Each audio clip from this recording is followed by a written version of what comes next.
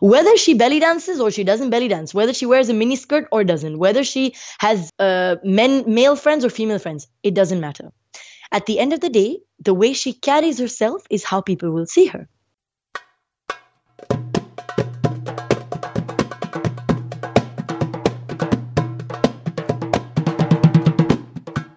Welcome to Belly Dance Live podcast.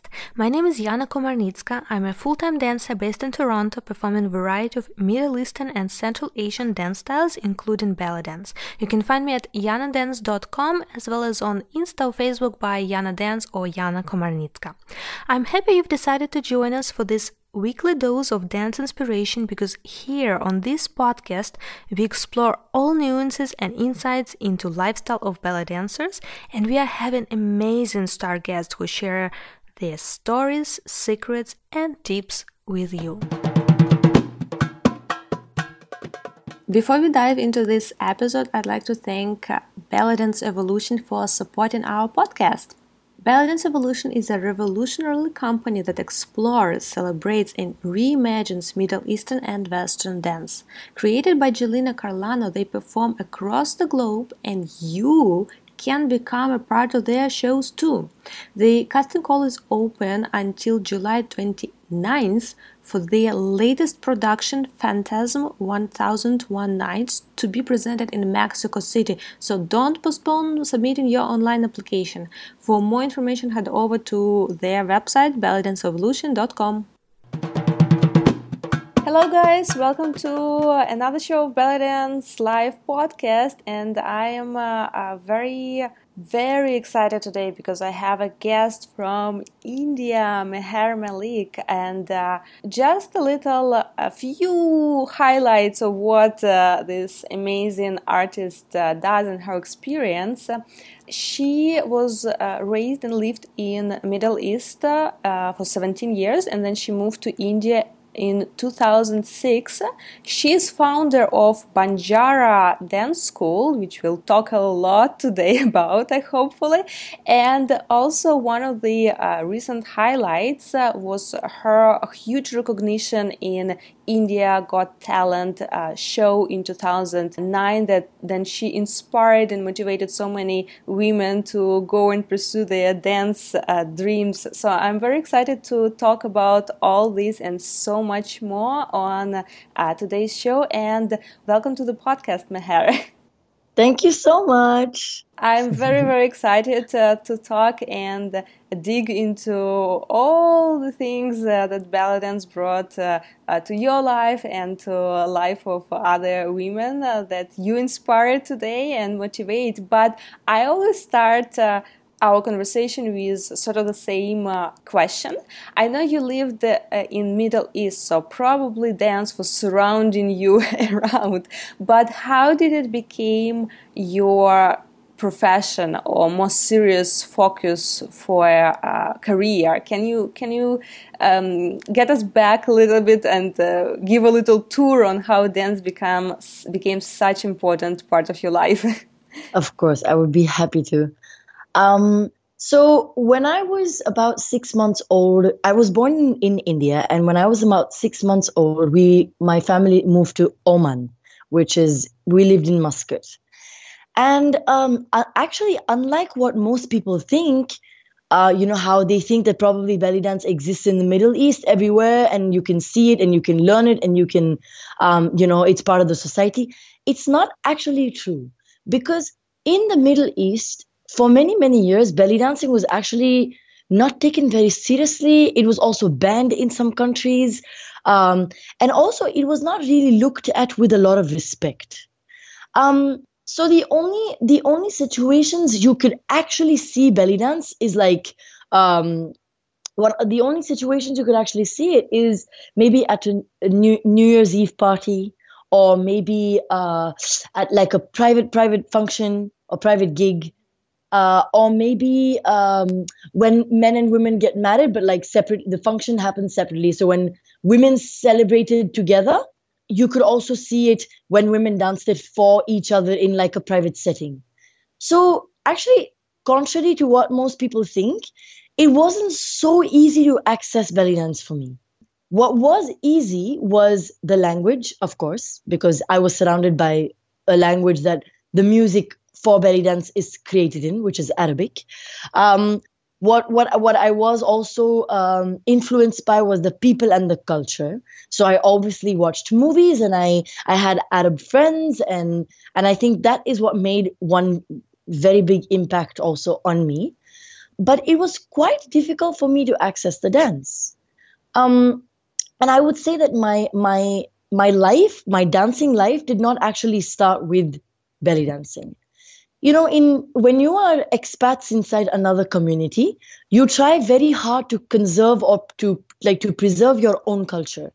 So my first interaction with dance professionally, or like as a student of dance, was with a classical Indian dance called Bharatanatyam.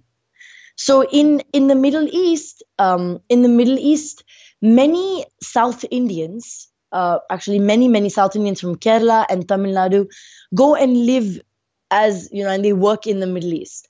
So it's quite easy actually to have access to a classical Indian dance from South India. Actually, more easy than having access to belly dancing, to be honest. Because you see, when it's like, you know how, you know, in the States or in Canada or in different parts of the world, how you have like Little India or Chinatown. You know, it's like you have these little people that want to conserve their culture in those cities because that's all they have, you know. So the same way, it's like I had access to classical Indian dance, and that is actually where my learning of dancing professionally started when I was 7 years old. And then as I got older through the years, there was a little experience or a little exposure to belly dance. Like I said, at some parties, at some weddings with some friends. When I was 14, I went on my first school trip to Cairo. So that is actually when I truly observed and came face to face with true belly dance. You know, we saw it in parties, we saw it in the Nile cruise, and that's when belly dance actually left like a deep impact on me. And I remember thinking to myself, oh, it would be so great if someday I would get a chance to study this dancing style. But before that, I was still only dancing like Bharatanatyam, Bollywood dance, basically things that were danced inside the Indian community only. And at 14, that was when my experience with belly dance started. As soon as I finished school at 17, I traveled to London for the first time to a belly dance festival to study belly dance professionally. Oh, so you right away decided like to go to festival abroad and study it in this way? Or did you find, I don't know, local teacher or someone? Because in my own city, the only way to do it was, I remember this also. People didn't like to tell other people, and it was like so like shush shush and quiet. Okay, we will meet at 6 o'clock in my house, and we will practice some belly dance moves. You can teach me Bollywood, and I will teach you belly dance. And this is what used to happen with like Arab ladies and me when I was really young, like in the years of 13, 14, 15. And the actual interaction or the actual exchange of moves happened this way. But there wasn't any professional opportunity to learn. There wasn't any open surrounding to learn. That's what got me so curious when I was in Egypt at 14. I got so curious. I was like, why is it not practiced comfortably in this country? Even though the music is in Arabic and even though it belongs to similar cultures, why is it so important or difficult to practice it inside a classroom? Or why are people not embracing this culture? So for that is when I started to study belly dance at 17. When I was going between school and university, I had some gap in the middle, and I went to study in London with many Arab teachers, and found that's actually where I found the teacher I was most inspired by, whose name was Layla Haddad. And then I went to Paris a bunch of times to do different workshops and classes to study with Layla Haddad. Wow, that's so crazy. Like living in the Middle East, but needing to go to other countries to study ballet dance. I mean, that's, I guess, the realities, but it's just crazy even to think about it. Like what uh, I was about almost to say like upside down world and situation with belly dances. Yeah, it's such a reverse way to go, like such a sometimes I feel like when we have something that is our own culture, we don't respect it as much. But when we go outside our own cultures, we realize, wow, people are taking this so Mm, seriously, you yeah, know? that's true. So that is something that I experienced with belly dance for sure. I see. And when you moved to India, because I assume you started your school in India already, or have you started teaching already, still living in Oman? Well, so when I was 17, before I came to India, like I said, I went for the belly dance festival. And then I moved to India to study further, actually, because originally, I wanted to be a fashion designer. So I went to fashion school in India, one of the biggest, actually, the biggest university is where I got admission. And I went to university, I started university in fashion. But dancing was something that was still taking a big part of my time, because even though I went to fashion school, I still went to study jazz at a big company. I went to study Bollywood at another company. I went to study salsa in another company. I went to study Kathak in another company, and I went to study hip hop in another company. Mm. So the idea was just to train professionally in dance. And I just wanted to take the opportunity, because I did not have that opportunity as much in Oman. I wanted to take up this opportunity in India to do university, but at the same time to study as much dancing as possible. And that's when, at a dance school where I was teaching salsa, I met a lady called Michal, who was from Israel, but she was actually a student of Tamar. Tamar, who's a very famous dancer from Israel. So she was a student of Tamar, and she told me that, you have great skill, and if you want, I would love to exchange my knowledge in belly dance with you. And she, by destiny, she just became one of my other guides or mentors in belly dancing. And she gave me all her knowledge. She shared music with me. She gave me belly dance in an academic way, not in a only a cultural way, but in an academic way. And that's when I think belly dance actually professionally entered my life, because it just happened because I was so interested in it, but I was not finding the right guides for it. For that, I had to travel abroad. I had to see Layla Haddad. I had to go study in Paris. But then it so happened that she just came into my life, and she shared all her information and everything and all her knowledge about belly dance with me. Mm, that's so beautiful. Then we are searching for some guidance, and life just send us those amazing people who can help and push forward. And I kind of never believe in these kind of coincidences. It's like if you're looking, if you're really searching for something, you will find like life will just give you this opportunity. So that's a beautiful story. It is true, and I've always believed this. I feel like when you really truly want something, I think eventually it comes to you. And then when I started studying with Michal, she was teaching me, and then she had to, because of some unforeseen circumstances, she had to leave India. So she left India, but then she did tell me that, take this ahead, like practice belly dance and take it seriously. And I think it left such a deep impression in my heart that I really, really started pursuing it really professionally, and I really started practicing. And I went back to Layla Haddad to do another workshop, another training intensive to study with her. And that's when I realized, and even the teachers that I was studying with realized and told me that, you have what it takes. So try to bring this beautiful art to India and make people aware about this style.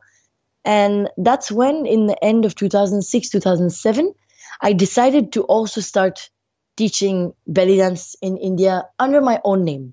It was not Banjara yet, it was just me, Meher Malik, and I was just teaching in my own name.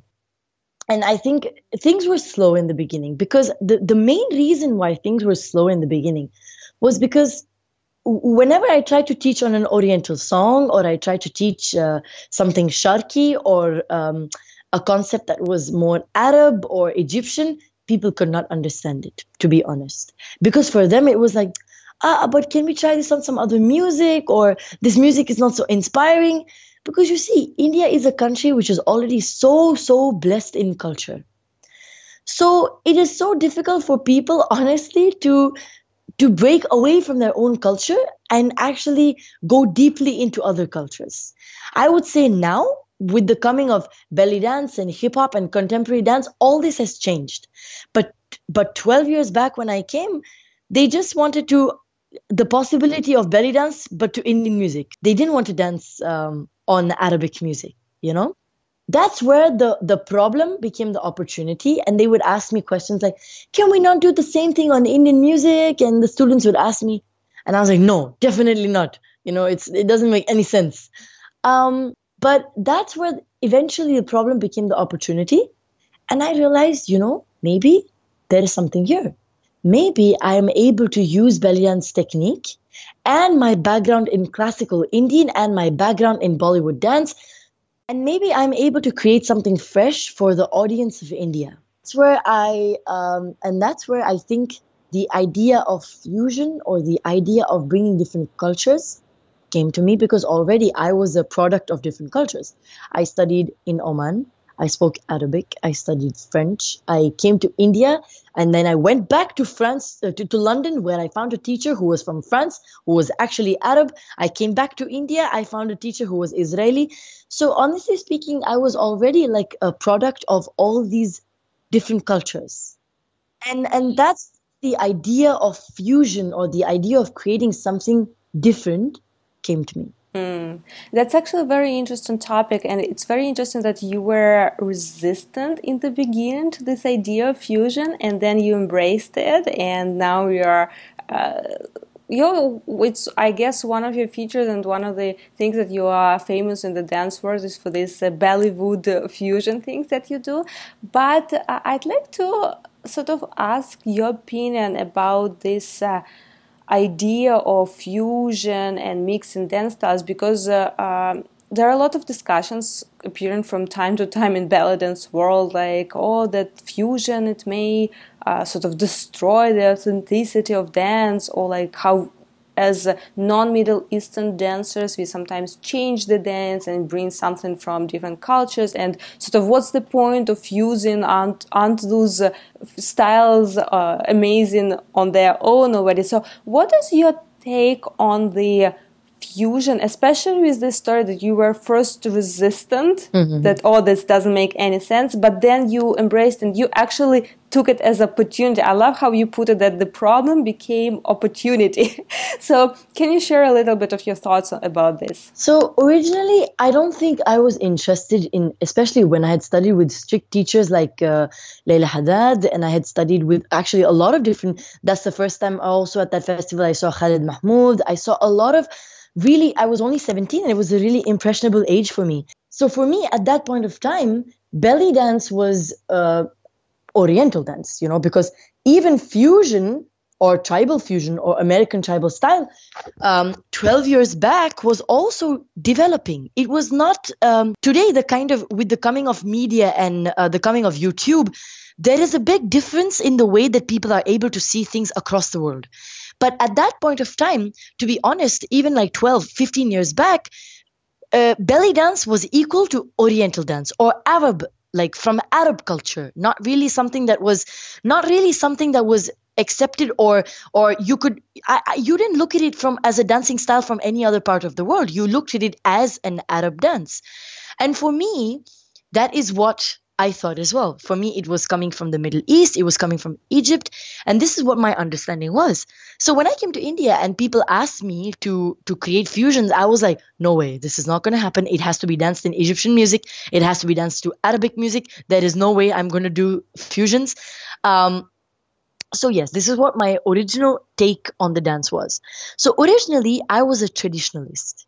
And belly dance, or any other dance or any art in the world, is created or followed by two types of people: the traditionalists or the futurists, and a third type of people who are able to practice either one of these but still respect the other one. Even in India, we find many schools, classical schools of dance, which are traditionalist. No, we practice only dance this way, only Kathak is this way and Odissi is this way, and blah blah blah, and we're very strict about our rules, and we still follow like the old system to teach students, which is very strict and disciplined and structured. And then you have the futurists, which have always been breaking the rules. And it's not just with belly dance, it is also with, we have a very famous contemporary dancer called Astad Debu, and he's always breaking away from all the rules of classical Indian dance. We have many companies which are using classical Indian dance or folk or martial arts from India, but fusing with contemporary dance. So this has already been happening even before I started to do this, to be honest. I'm not the first person to do this, and it has been happening in times before me by people before me as well. Because it is truly dependent on the kind of people that society is made by. There are ones that follow the rules, and then there are ones that break the rules. So if people are going to give their opinions about fusion and how it's going to break the community and the art, and for me, this is bullshit. This is bullshit because at the end of the day, the ones that want to preserve the dance in its truest sense are still going to do it. They are still going to do that. Even in India, there are companies now that are dancing Bharatanatyam and ballet together, Chow and contemporary together, but still, there are people that are still pursuing Bharatanatyam just the way it is, or Chow just the way it is. So I don't think this is going to break culture or it's going to ruin any one particular dance, because there will always be people, there will always be a balance, and there will always be people who will be doing both things. Even for me as a student, before I went into any kind of fusion, I studied Kathak I'm still a student of Kathak. I'm still a student of Odissi. This morning at 7 a.m., I'm coming from an Odissi class. I'm still a student of Bollywood dance. So I would say that the one main thing for people to understand who create fusion is to actually create a marriage between two different languages. As compared to saying, okay, I did a workshop in this and I know some basics, and I did a workshop in this and I know some basics, and now I'm going to put this together and this is fusion. Ta-da! But that's not the truth. That is not fusion, that is confusion. Because you don't know anything about a serious dancing style. You have not committed your life to it. You don't understand the ethical values of each dancing style. You don't know what can offend the cultures in different parts of the world. You don't understand the languages. So I would say the time when I started creating fusion, like I said, firstly, it was the problem that created the opportunity. Because people were so unaware about belly dance. It was only something that was done at, clubs and restaurants, and, only families that could afford dancers from abroad. And it was not even considered a serious professional dancing style in India. So I took that as an opportunity to educate people about belly dancing, but going in a reverse direction. Okay, let me try to bring belly dance movement and ideas and cultures and music sense, but trying to do that through the Indian culture. And you will be surprised how many similarities you find between the Egyptian and the Indian culture. Unbelievable amounts of similarities in the makams, in the scales, in the mood, in the concept and idea of tarab, in so many concepts and so many ideas, because somewhere we are also very deep cultures, going back thousands and thousands of years. So I took the help and the assistance of these ideas and kind of started putting that inside my Bollywood, or in putting it into interpretation of something in a tarab style or lyrical interpretation, or putting something inside a classical Indian interpretation. And along the way, I always had guidance from people who were already practicing belly dance seriously, professionally, and also classical Indian dance professionally. So I always took their opinions, and I always took their guidance, and I always tried to understand what was the best way to bring the two worlds together, but still not completely break away, and still not offend anybody with what I was doing. Of course, unfortunately, even if you try to do the best that you can, there will still be people that will be offended, obviously. This will still happen because there is no there is going to be no line to this. There is no line to this. But I would only say the guidelines that have kept me sane, or the guidelines which today even make classical Indian dancers respect my work, or even dancers in Egypt. I have even taught in Egypt, and my dancers are now Kazafi Troupe India, because the teachers I study with understand the approach with which I work. So even when I'm in Egypt, I'm performing like a story of Indian gods and goddesses, but I'm dancing it in Alif Layla Ulayla, which is by Kulsum. But because my research or my work in this field has gone to the degree of understanding the culture, the music, the language, the dancing styles, the people that I presented in front of today understand where I'm coming from. But it has taken many, many years to achieve this also. So I would say my guidance to anybody who's trying to understand the idea of fusion has to first understand what they're trying to fuse. And have you committed enough time of your life to both those things, or three of those things, or four of those things, to create fusion? You cannot possibly just attend a 2-hour workshop in Bollywood and say, now I'm a Bollywood teacher because I have studied a workshop in Bollywood. What you just said was amazing and brilliant, and I'm absolutely still on this quote from you. What is not fusion, that is confusion. And it just like so embrace like all aspects of it. And I love fusion a lot, but I don't like when people try to hide their inexperience in either of the styles, but calling it fusion. Yeah, and it's always a nice balance, because in Toronto here we have a big community from India, immigrants from India, and they often invite ballet dancers. And every time someone calls me from India, every single time people will ask, oh, but can you dance to Bollywood songs? I'm like, why do you need ballet dancer? Like, I'm not a Bollywood dancer. Why do you need ballet dancer if you want me to perform to those songs? It's always a fine balance, and it's like every time is a kind of a negotiation back and forth of how much I can do to Bollywood songs and how much it needs still to be Arabic, even for me to be able to perform nicely. But it's very interesting that you were telling how even in India, probably because of such a popularity of Bollywood culture, and not only Bollywood, I'm just picking one of the dance styles, but in general, like classical Indian dance and all this huge culture and heritage, how big role it plays probably in Indian culture, and that people are so connected to it that it's even if they take some other dance styles, they still want to connect it to what's close to them. And this brings me actually to another question. Actually, before you ask me the next question, I would like to say something to you on the basis of what you just told me.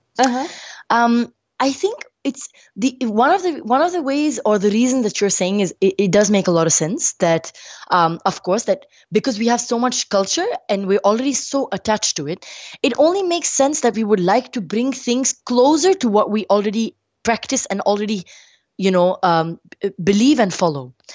But one of the other reasons you're always asked to do that, and you're not the first foreigner belly dancer outside of India who is telling me this. I often am asked by belly dancers even from outside India to actually choreograph tutorials for them, just so that they can be able to perform belly dance in parties with Indian songs. I have been asked this by many foreign belly dancers before also. One of the major reasons that this happens is because Arab culture or Arab music has a big part to play inside Bollywood. And this has been happening not just now, not just recently. It has been happening since the 40s and the 50s.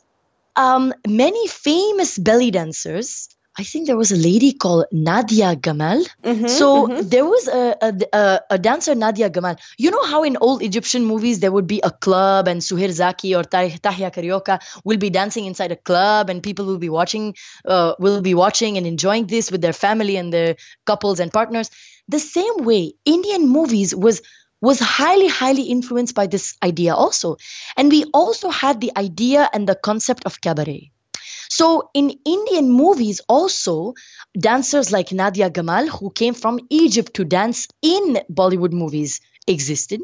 And then we also had a very, very famous dancer called Helen, who also was she had studied cabaret, burlesque, belly dance, and she was one of the biggest dancers in Bollywood movies. So Indian audiences have been watching a kind of belly dance slash cabaret slash this idea of nightclub since the 40s. So it is part of our culture also, to be honest. And then things started changing. They started getting but these were like original girls from cabaret, who actually had studied ballet and belly dance and burlesque. And this was like in the 40s and the 50s and the 60s. And then they eventually started training Bollywood dancers or Bollywood actresses. Of course, they didn't actually have training. They would only teach them 5 days and 6 or 7 steps of belly dance, and then they would put this inside their choreographies as well. But often there is very often, like at least once a year, there will be a movie which is set inside Turkey or Egypt or Syria and that movie will have a song and an idea of the nightclub reinvented again. And it'll again have a Hindi song, but it'll have the same idea of the nightclub and the belly dance and the same setting.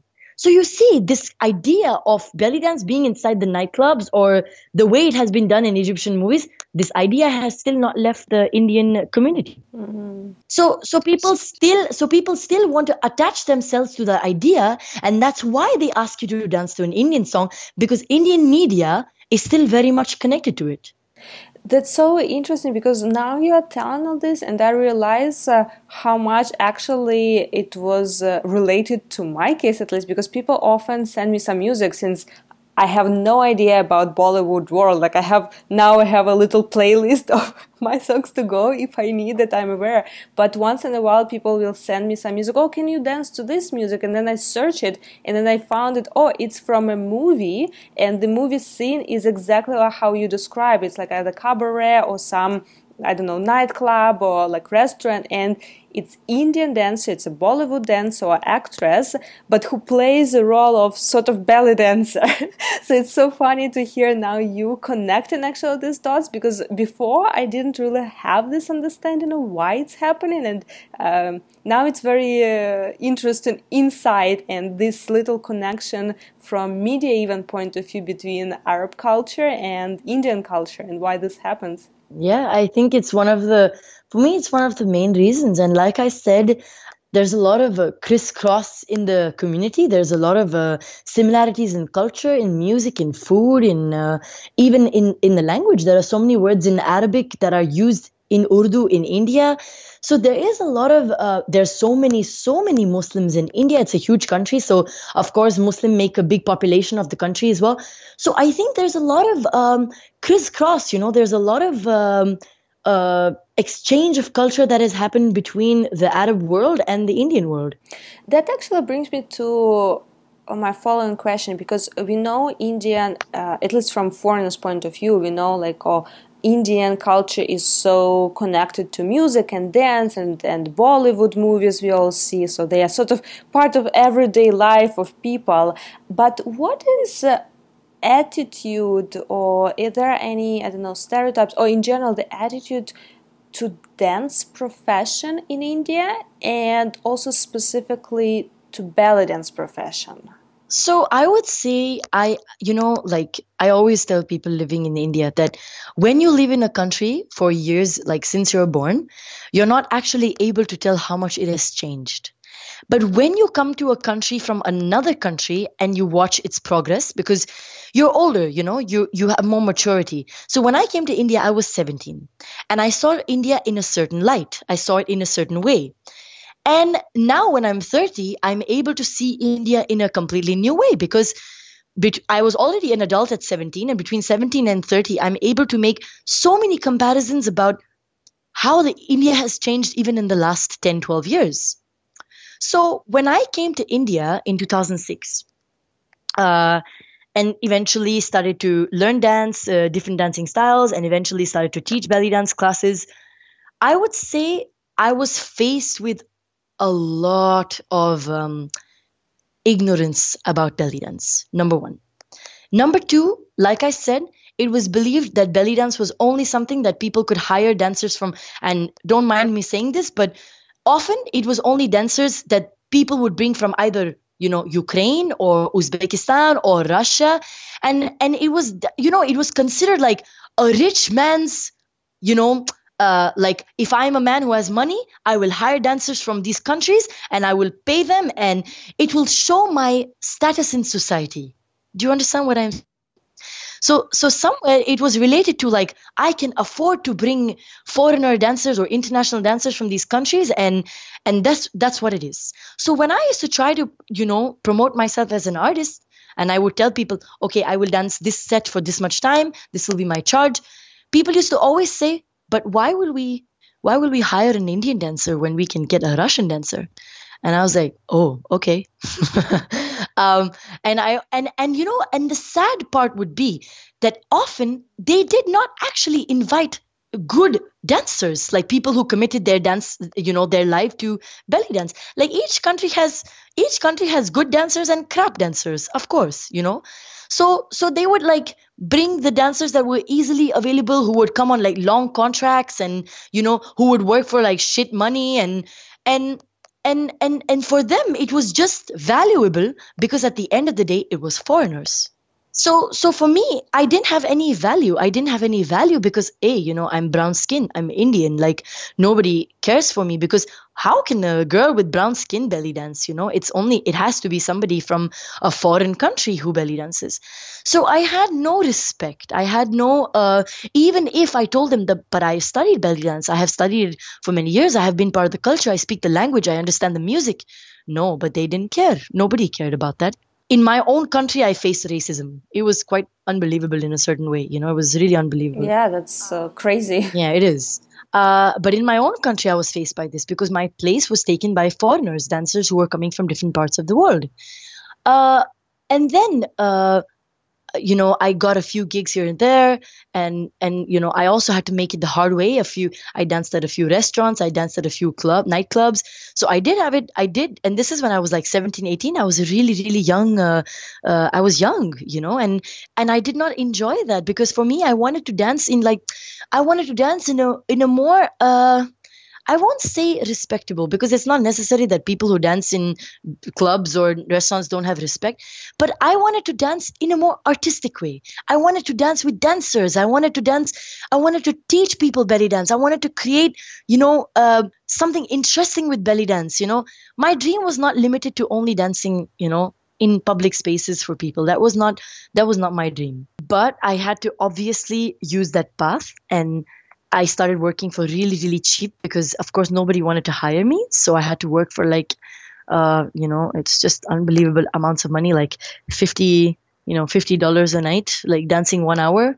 You know, it was quite unbelievable in terms of the amount of money I was getting paid. But they hired me on a regular basis. So eventually, it became good money and things like that. But I would say eventually, it took a lot of time. And to be honest, the thing that actually changed it was television. How much ever work I must have done, how much ever classes I must have taught. First, there was 5 students in classes, then it became 10, then it became 15, then it became 20. I was still faced by this constant thing of, okay, so how much do you charge? Okay, I charge this much.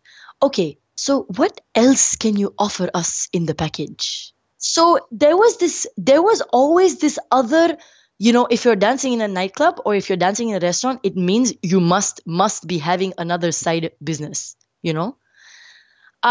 So I would say it's really, now the world has changed and it's really stupid to even discuss this anymore. But prostitution and belly dance for Indians was the same thing 10 years back, honestly speaking. It was the same thing. If I was a dancer, it means that it is necessary that after my dance hours, I will be having another profession. It was like a very understood thing. And often, I was asked this by clients, by guests, by dancers. And in that situation, all I could say, I mean, I would often, because I live in India, and I learned things the hard way, often I would, like, I would use crass language or inappropriate language, to insult that person, because I could not think of anything else.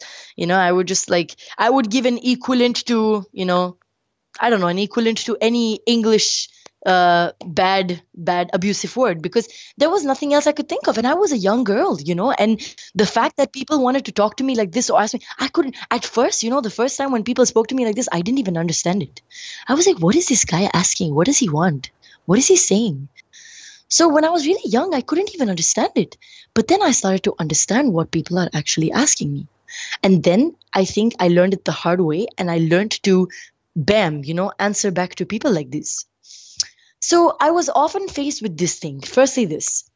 And then when I was also teaching belly dance, I was often faced with, parents and friends and other people in society asking me questions like, my daughter wants to learn belly dance, but I'm so afraid that men will look at her in a bad way. Should I still? And I was like, you know what? How your daughter, how people look at your daughter is in her hands. If she's going to go and do things or make choices that are wrong for her, people are going to look at her that way. Whether she belly dances or she doesn't belly dance, whether she wears a mini skirt or doesn't, whether she has male friends or female friends, it doesn't matter. At the end of the day, the way she carries herself is how people will see her. So I was disappointed by society many, many times. But I still never gave up, because I still had those 15 or 20 people who still believed in my work, who still who respected me for what I did. And I think things truly, truly changed when I went on television to India's Got Talent in 2009, which, by the way, I did not want to go. I did not want to do television. I was like, oh my God, it's going to be another 1,000 million people who are going to, say horrible things to me. I don't want to go, because that's already what I was facing. And I didn't want to go. So the first time they called me, I said, I'm sick. The second time they called me, I said, I'm not in town. The third time they called me and they said, listen, you don't even need to audition. Just directly come to the judges round. We have heard about you. We've heard about you from students. We've heard about you from little clubs that you've danced in. And we've heard that you are really talented. We want to show your talent to India. And that's when I thought, maybe this is a sign. Maybe this is a good thing. And I just followed my instinct and I went to the TV show, and everything changed after that. Everything, my whole life changed after that. That's crazy. I had no idea about this story. Like, I mean, I know that you participated in India Got Talent, but to be so bold and brave and confident in your beliefs that you refused television like twice, and only third time you agreed, because like, let's be honest, like, for many girls, for many dancers, like, being on television, it's one of the dreams, and that was a big shows like across the world, like India Got Talent, or I don't know, Canada Got Talent, Ukraine Got Talent. It was like worldwide show, and just being so confident in your beliefs that, I mean, in this case, it was probably a combination of what you believe like the path should look like, and also thinking that this will bring only more problems and issues. Sorry, my English, objectification, yeah. yes, from people, and I guess it was a balance between like fears and being confident in what your path should look like. But I had no idea about this story. Like, it's like 3 times, it got them 3 times to make you go on the show. But I'm very happy they actually persuaded you that they were consistent. But to be really honest, even going on the show, of course, like when the celebrity judges, in front of the whole world, if the celebrity judges are going to say, hey, this is belly dance, and we validate this dancer, and we say that, yes, this girl she knows what she's talking about. That's when, when it's said on TV, then the whole world believes it. That's the power of the media, actually, But even though, to be honest with you, in a certain way, I did not do what was absolutely appropriate, because I danced on like Shake Shack Shock, okay, the first time I went on television. And Shake Shack Shock is actually like, it's a Belly number, the way you dance it, the way the costume is, the way you do everything is a little different. You wear a galabiya, or you show, the nuances of the style is a little different. But when I went on the show, it was difficult to do Beladi, because they did not want me to wear a full galabi. Yeah? Of course, they wanted me to wear like a bedla, like a typical two-piece costume. They also wanted me to do like some tricks, like a Turkish drop. They wanted me to do many shimmies, and so somewhere they also put like some spices in this. You know what I mean? It was difficult to even do belly dance in, even if I wanted to. It was a little difficult to do it in the purest way, because to be honest, India does not really understand. Like today, if I'm going to go on Indian television and if I will play an Kulsum song and I will do an emotional Oriental piece, nobody in India is going to understand that. And somehow they're not even going to really try to, you know what I mean? They're not really even going to make an effort. Yeah, but I think it's problem not with India, it's with television, because I hear this kind of stories like all across the countries, either it's in Yes, absolutely. US That's it. or Russia or Ukraine, and how many people needed to adopt. Yeah, because if you see Ala Kushnir, if you see Sadie and her partner, I think she went with one of her Sadie and Mm-hmm. Kaya, maybe Yeah. wherever you see belly dancers all across the world on so and so's Got Talent, I think it's always like that. They always make it like a big show, like some stereotypical Orientalist stereotype, some kind of imaginary idea of belly dance. So yeah, I think somewhere that if I would have had a choice, maybe I would have done something a little different. But they wanted something that was really like powerful and had some tricks and had some crazy moves, and I think at the end of the day, I gave them that. I also had to kind of like change my belief system a little bit to give them for the greater good, because I thought that the first fear I had was, shit, if I go on a television show, are they going to make belly dance look bad? Are they going to is it going to affect the respect of this dancing style? But then something in my heart said no, they actually want belly dance, in a certain way. So yes, they made it a little commercial, they made it a little according to the needs of commercial television, but I think it gave me the right kind of platform to do all the things that I would like to do with belly dance eventually in the years to come. Yeah, that's a great story. And coming back to what we just were talking just before that, the idea of dealing with all those stereotypical beliefs about ballet dancers, something that you did a couple of months ago on your social media really struck me and still is in my mind. So I'll just go back a little bit, describe that situation, and then asking your input, or why it was exactly like this, your reaction. But I remember you put on your stories one not very pleasant conversation that you had. Basically, some guy messaged you inquiring about show, and in the beginning it looked all good, like you referred to your official email, etc. But then his messages slowly, or actually not that slowly, quite quickly transformed into some request. Oh, can you do belly dance in bikini? Or something like that. Yeah, yeah, yeah, yeah, yeah, yeah. And what I what I loved about your actions, that you did not engage with him, you didn't react anyhow, you didn't put any, I don't know, like long philosophical post about how women's life is difficult, which I respect, but I sometimes when I see those posts like, okay, this is about everything and nothing, but you took a very specific and clear action. You just posted it publicly and tagging that guy in your post, in your stories, that was the case. And that was like, it was so subtle but so brilliant. Like, it's like no reaction, it's just showing it to the world. And I can only imagine, like, I think he deleted his account like within a few hours because there's so many angry people probably messaging him. So can you tell a little bit about your approach now? Because even you were saying that 12, 13 years ago, it was one reaction and you learned your hard way how to deal with those situations. But what is your approach now? How you...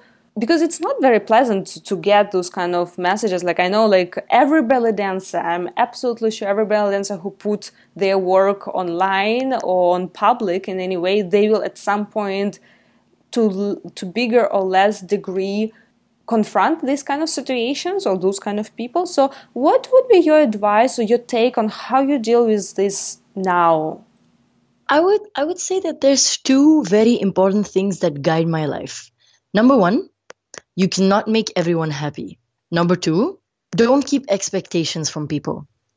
Now, the reason I have seen often people getting into public discussions and and I sometimes see really, really big, respectful dancers who get into, big public conversations and use abusive language online. And, it's so it's not very becoming. It's not very, I don't think it's very motivating or inspiring, because I feel like when you are in the public eye, or if you choose to share your art with the world, number one, there are going to be people that disagree with it. There are going to be people that do not like it. There are going to be people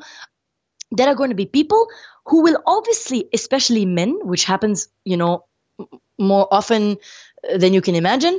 There will be men that are going to say inappropriate things to women. At the end of the day, the belly dance costume is provocative. It is, it is sensual. It is all those things. So we can't take away from the fact that belly dance is a sensual dance, and men and cultures and societies have not actually been trained to deal with sensuality with maturity. And I think this is something I understood very, very young in my life. I was always like a rebellious girl, and I always did things very differently, and I always faced all kinds of issues for that, whether it was getting suspended from school, or it was falling into trouble with the people on the streets, or because of my opinions or arguments with people. And I have, because of all of this, also learned that at the end of the day, people are going to say what they want to say, and you are not responsible to change that, and you are not responsible to say what or responsible to teach them what they should or should not be doing. But I think the best thing is to live by example.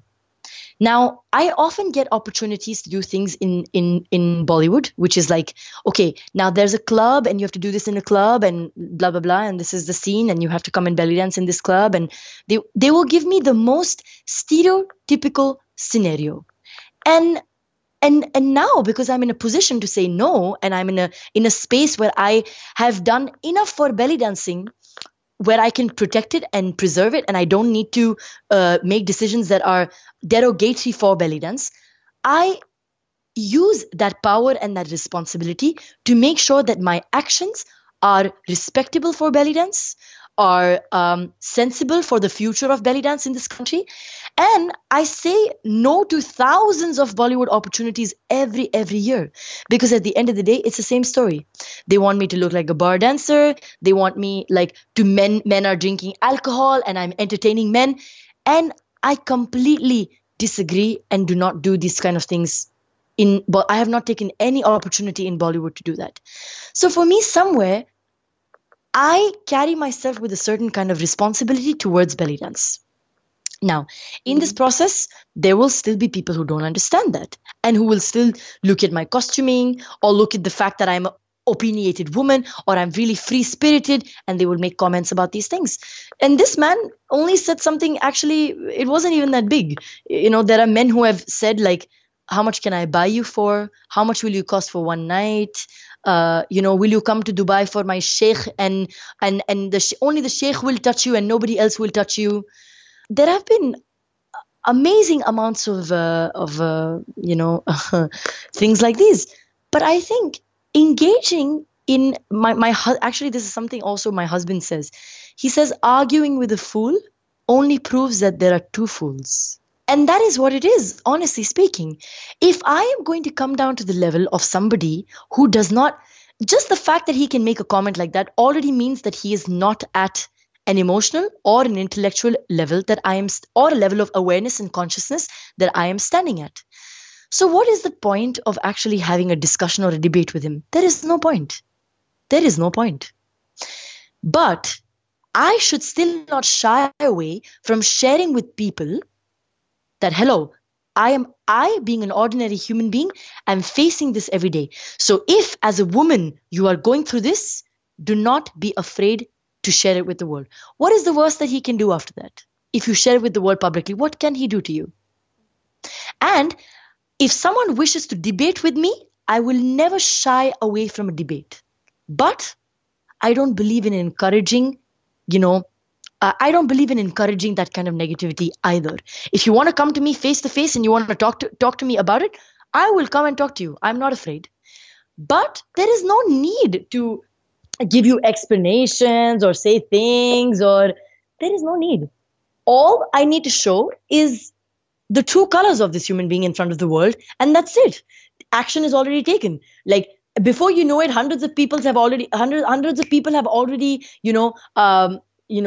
complained about that profile, and before you know it, the profile is already down. So there isn't much I need to do. And to be honest, it actually raised a curiosity and an encouragement in a lot of women, because a lot of women started doing that. They started, creating online platforms where they started talking about men who were discussing things like these with women. And to be really honest with you, there was a time 5 years back where this used to happen to me at least once a day.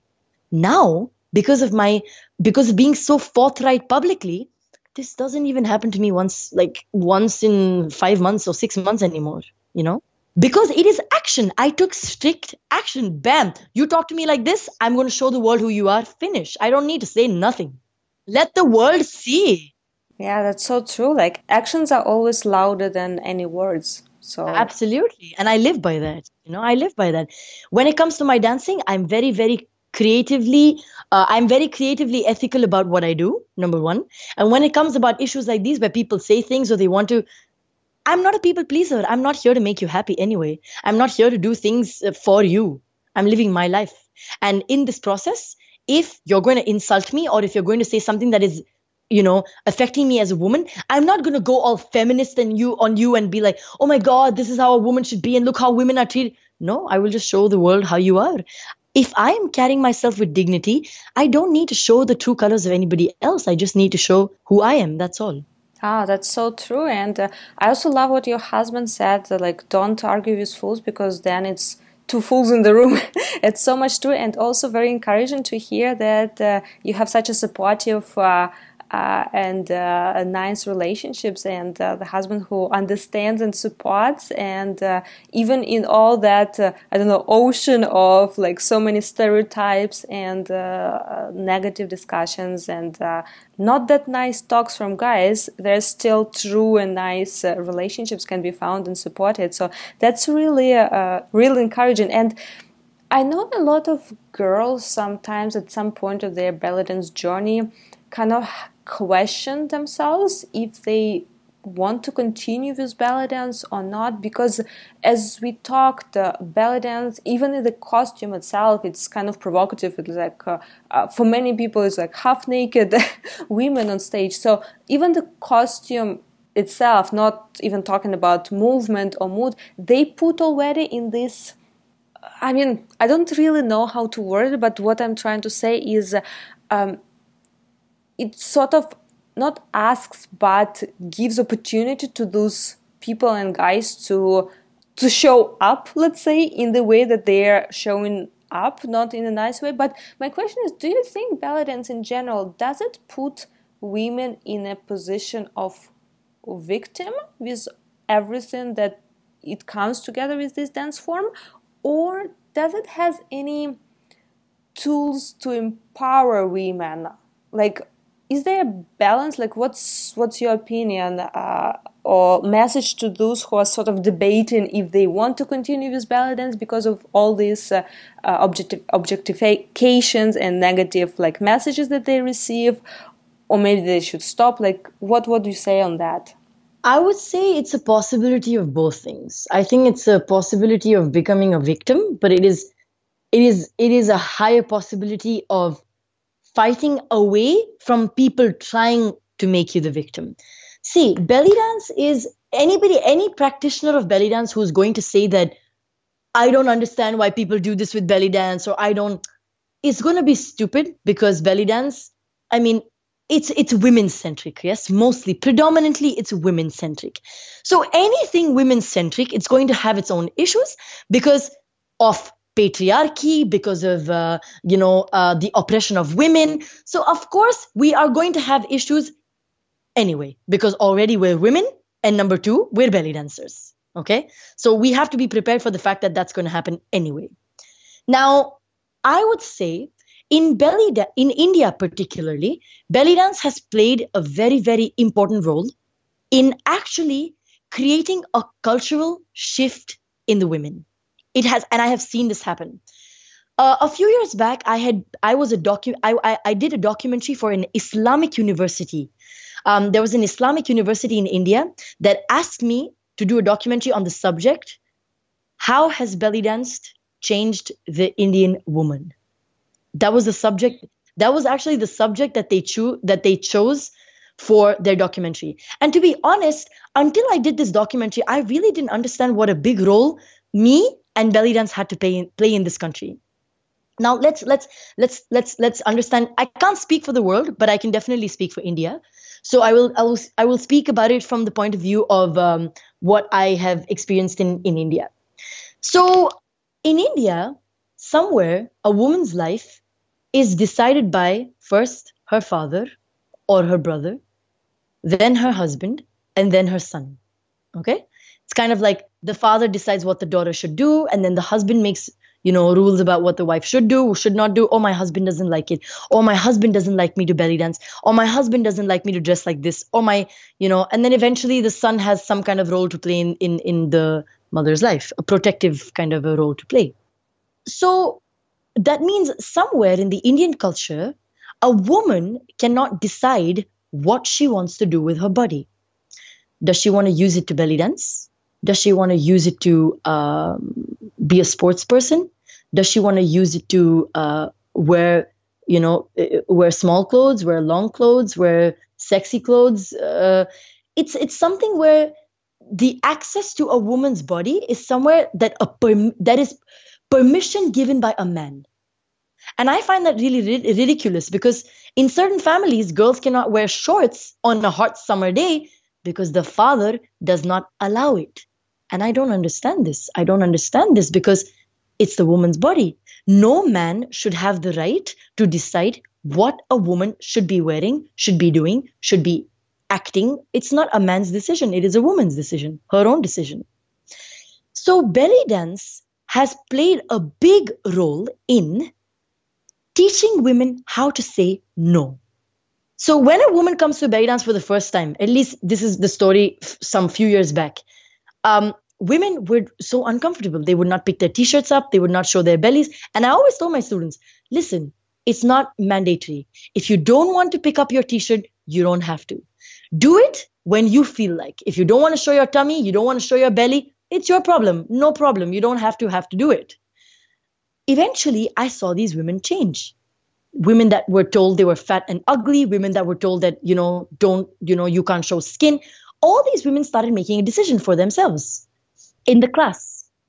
But eventually, that kind of shift that they started making in their classes, or that kind of decision that they started making in their classes, okay, I'm a belly dancer.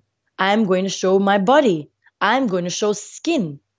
Automatically, that decision started to create changes in the other decisions that they started making in their lives. Because they started being able to say, no, this is my body and I'm going to do what I want to do with it. I'm a belly dancer and I'm going to wear this costume, even if it looks sexy or provocative to you, I'm going to do it. So this led to it started with a very simple change, but eventually it led to a lot of other changes, because most belly dancing women that I have, or serious belly dancers that I have in my life, are also very, very strong, independent women. So it's kind of like a two-way process. Belly dancing now is attracting very strong, independent women in India, and it is also creating very strong, independent women in India. So even if we are victimized, even if we are taken or spoken to in a certain way, we're a strong community and we know how to defend ourselves and we know how to take care of each other. And I think that's why I said that you can be a victim, but if you choose for this change to happen to you, there is a higher chance that you will be able to, because true strength also only comes when you are oppressed. Because think of it this way, when India also achieved its freedom or fought for its freedom, when it had somebody coming to, plunder its society, its culture, when they came to oppress the country, even in racism and apartheid, like Nelson Mandela. All of these people, or these journeys, have actually started when there was somebody pressing them. So when people were pressing belly dancers, or oppressing them, or showing them down, this is when a movement of women started. And it happened in belly dance, it happened in other fields, it happened, women have been oppressed too long. And belly dance is one of those places which allows, so physically, so mentally, so emotionally, to break away from that oppression. That's so true, and such an amazing reminder that, first of all, everything depends on your own action and reaction, and whatever happens, it's under your control. As well as, I loved how you sort of put it in a way that when we come to belly dance class, we sometimes don't realize that we are coming to much more than just a dance class or like physical movement class. We are coming in to new philosophy, or Absolutely. it will change so much everything else in life, because belly dance, it's one of those dance forms that very often women, I mean, those who are not really familiar with belly dance in general, and we don't come to belly dance class usually to have right away, oh, I want to be a professional belly dancer. Like, this happens, but that's more exceptions. Usually women come for two reasons: either fitness, or this is nice alternative to some boring gym exercises, so that's one of the reasons.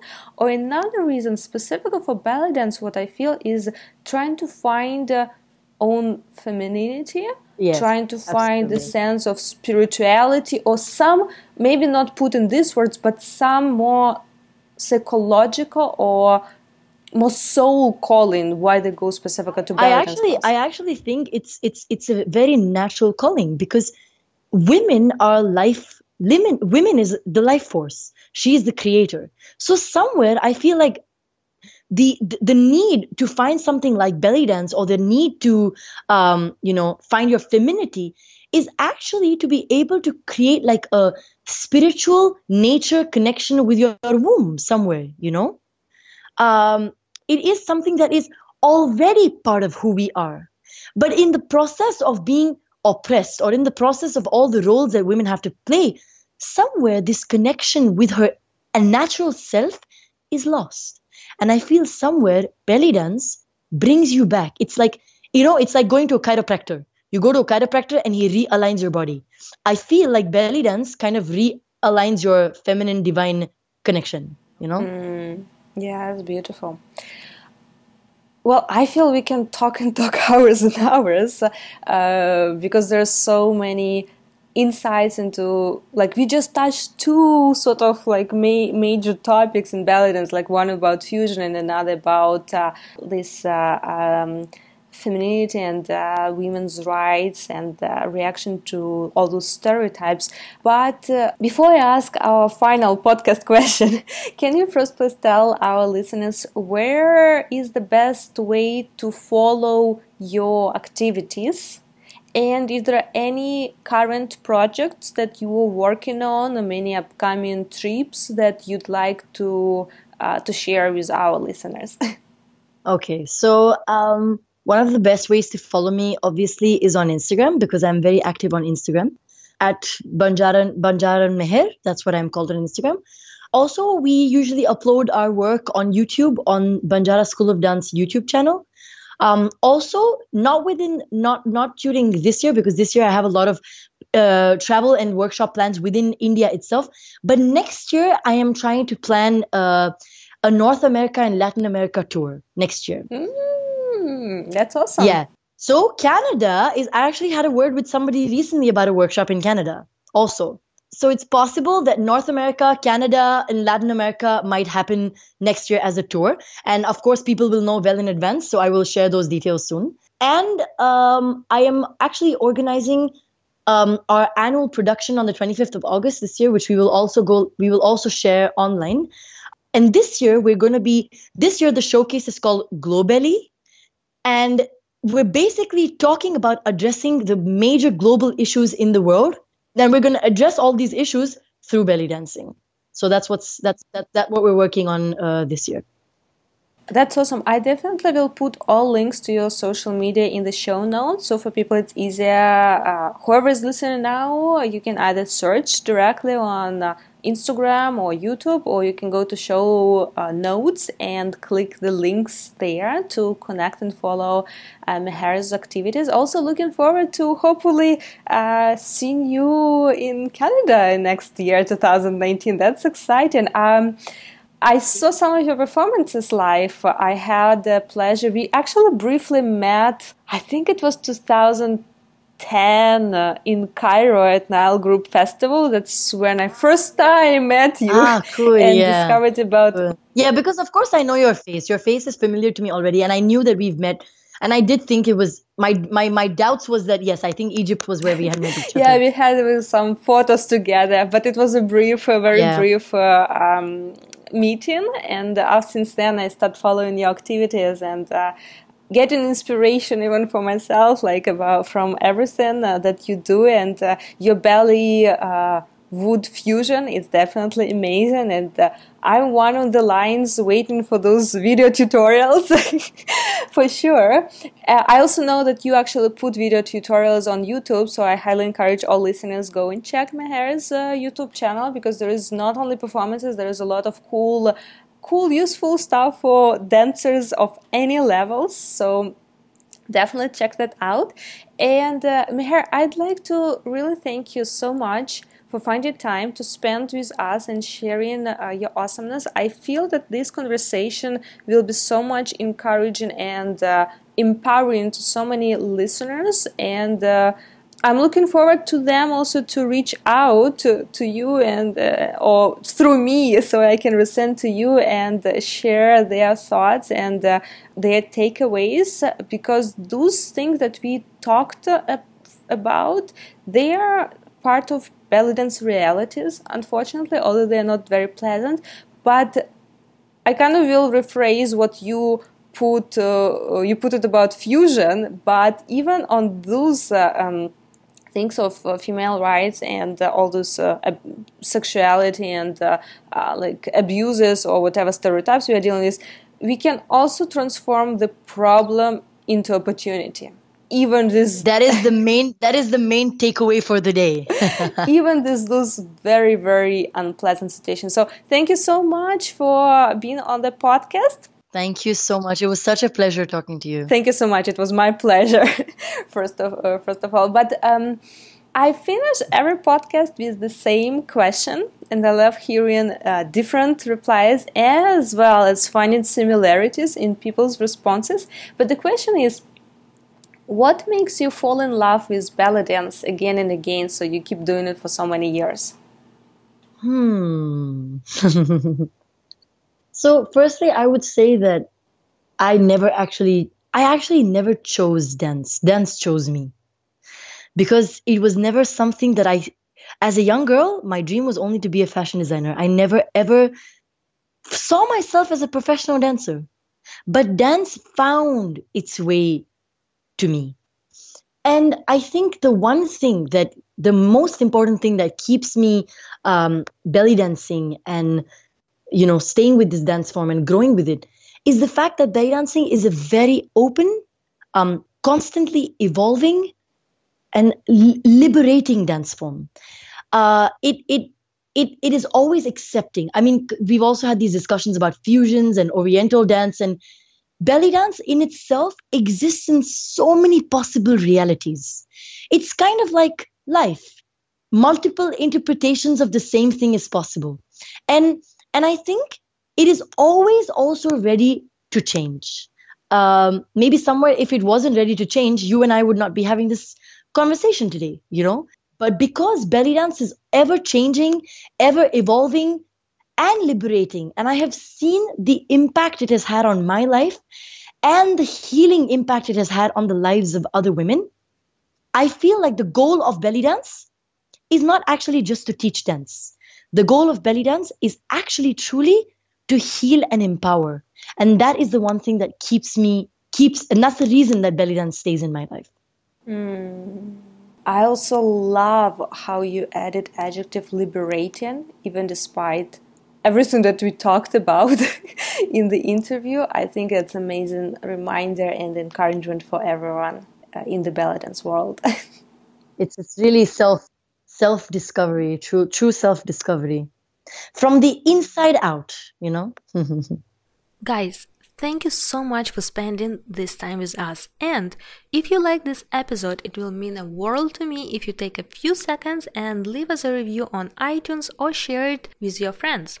Also, you can always find more information about podcast as well as past episodes at yanadance.com/podcast. As well as you can connect with me on social media by Yana Dance or Yana Komarnitska. I'm very active on Instagram as well as Facebook and share a lot of tips and inspiration for your daily belly dance life. And by the way, don't forget to subscribe to podcasts so you never miss a future episode. And until next time, keep shimmying.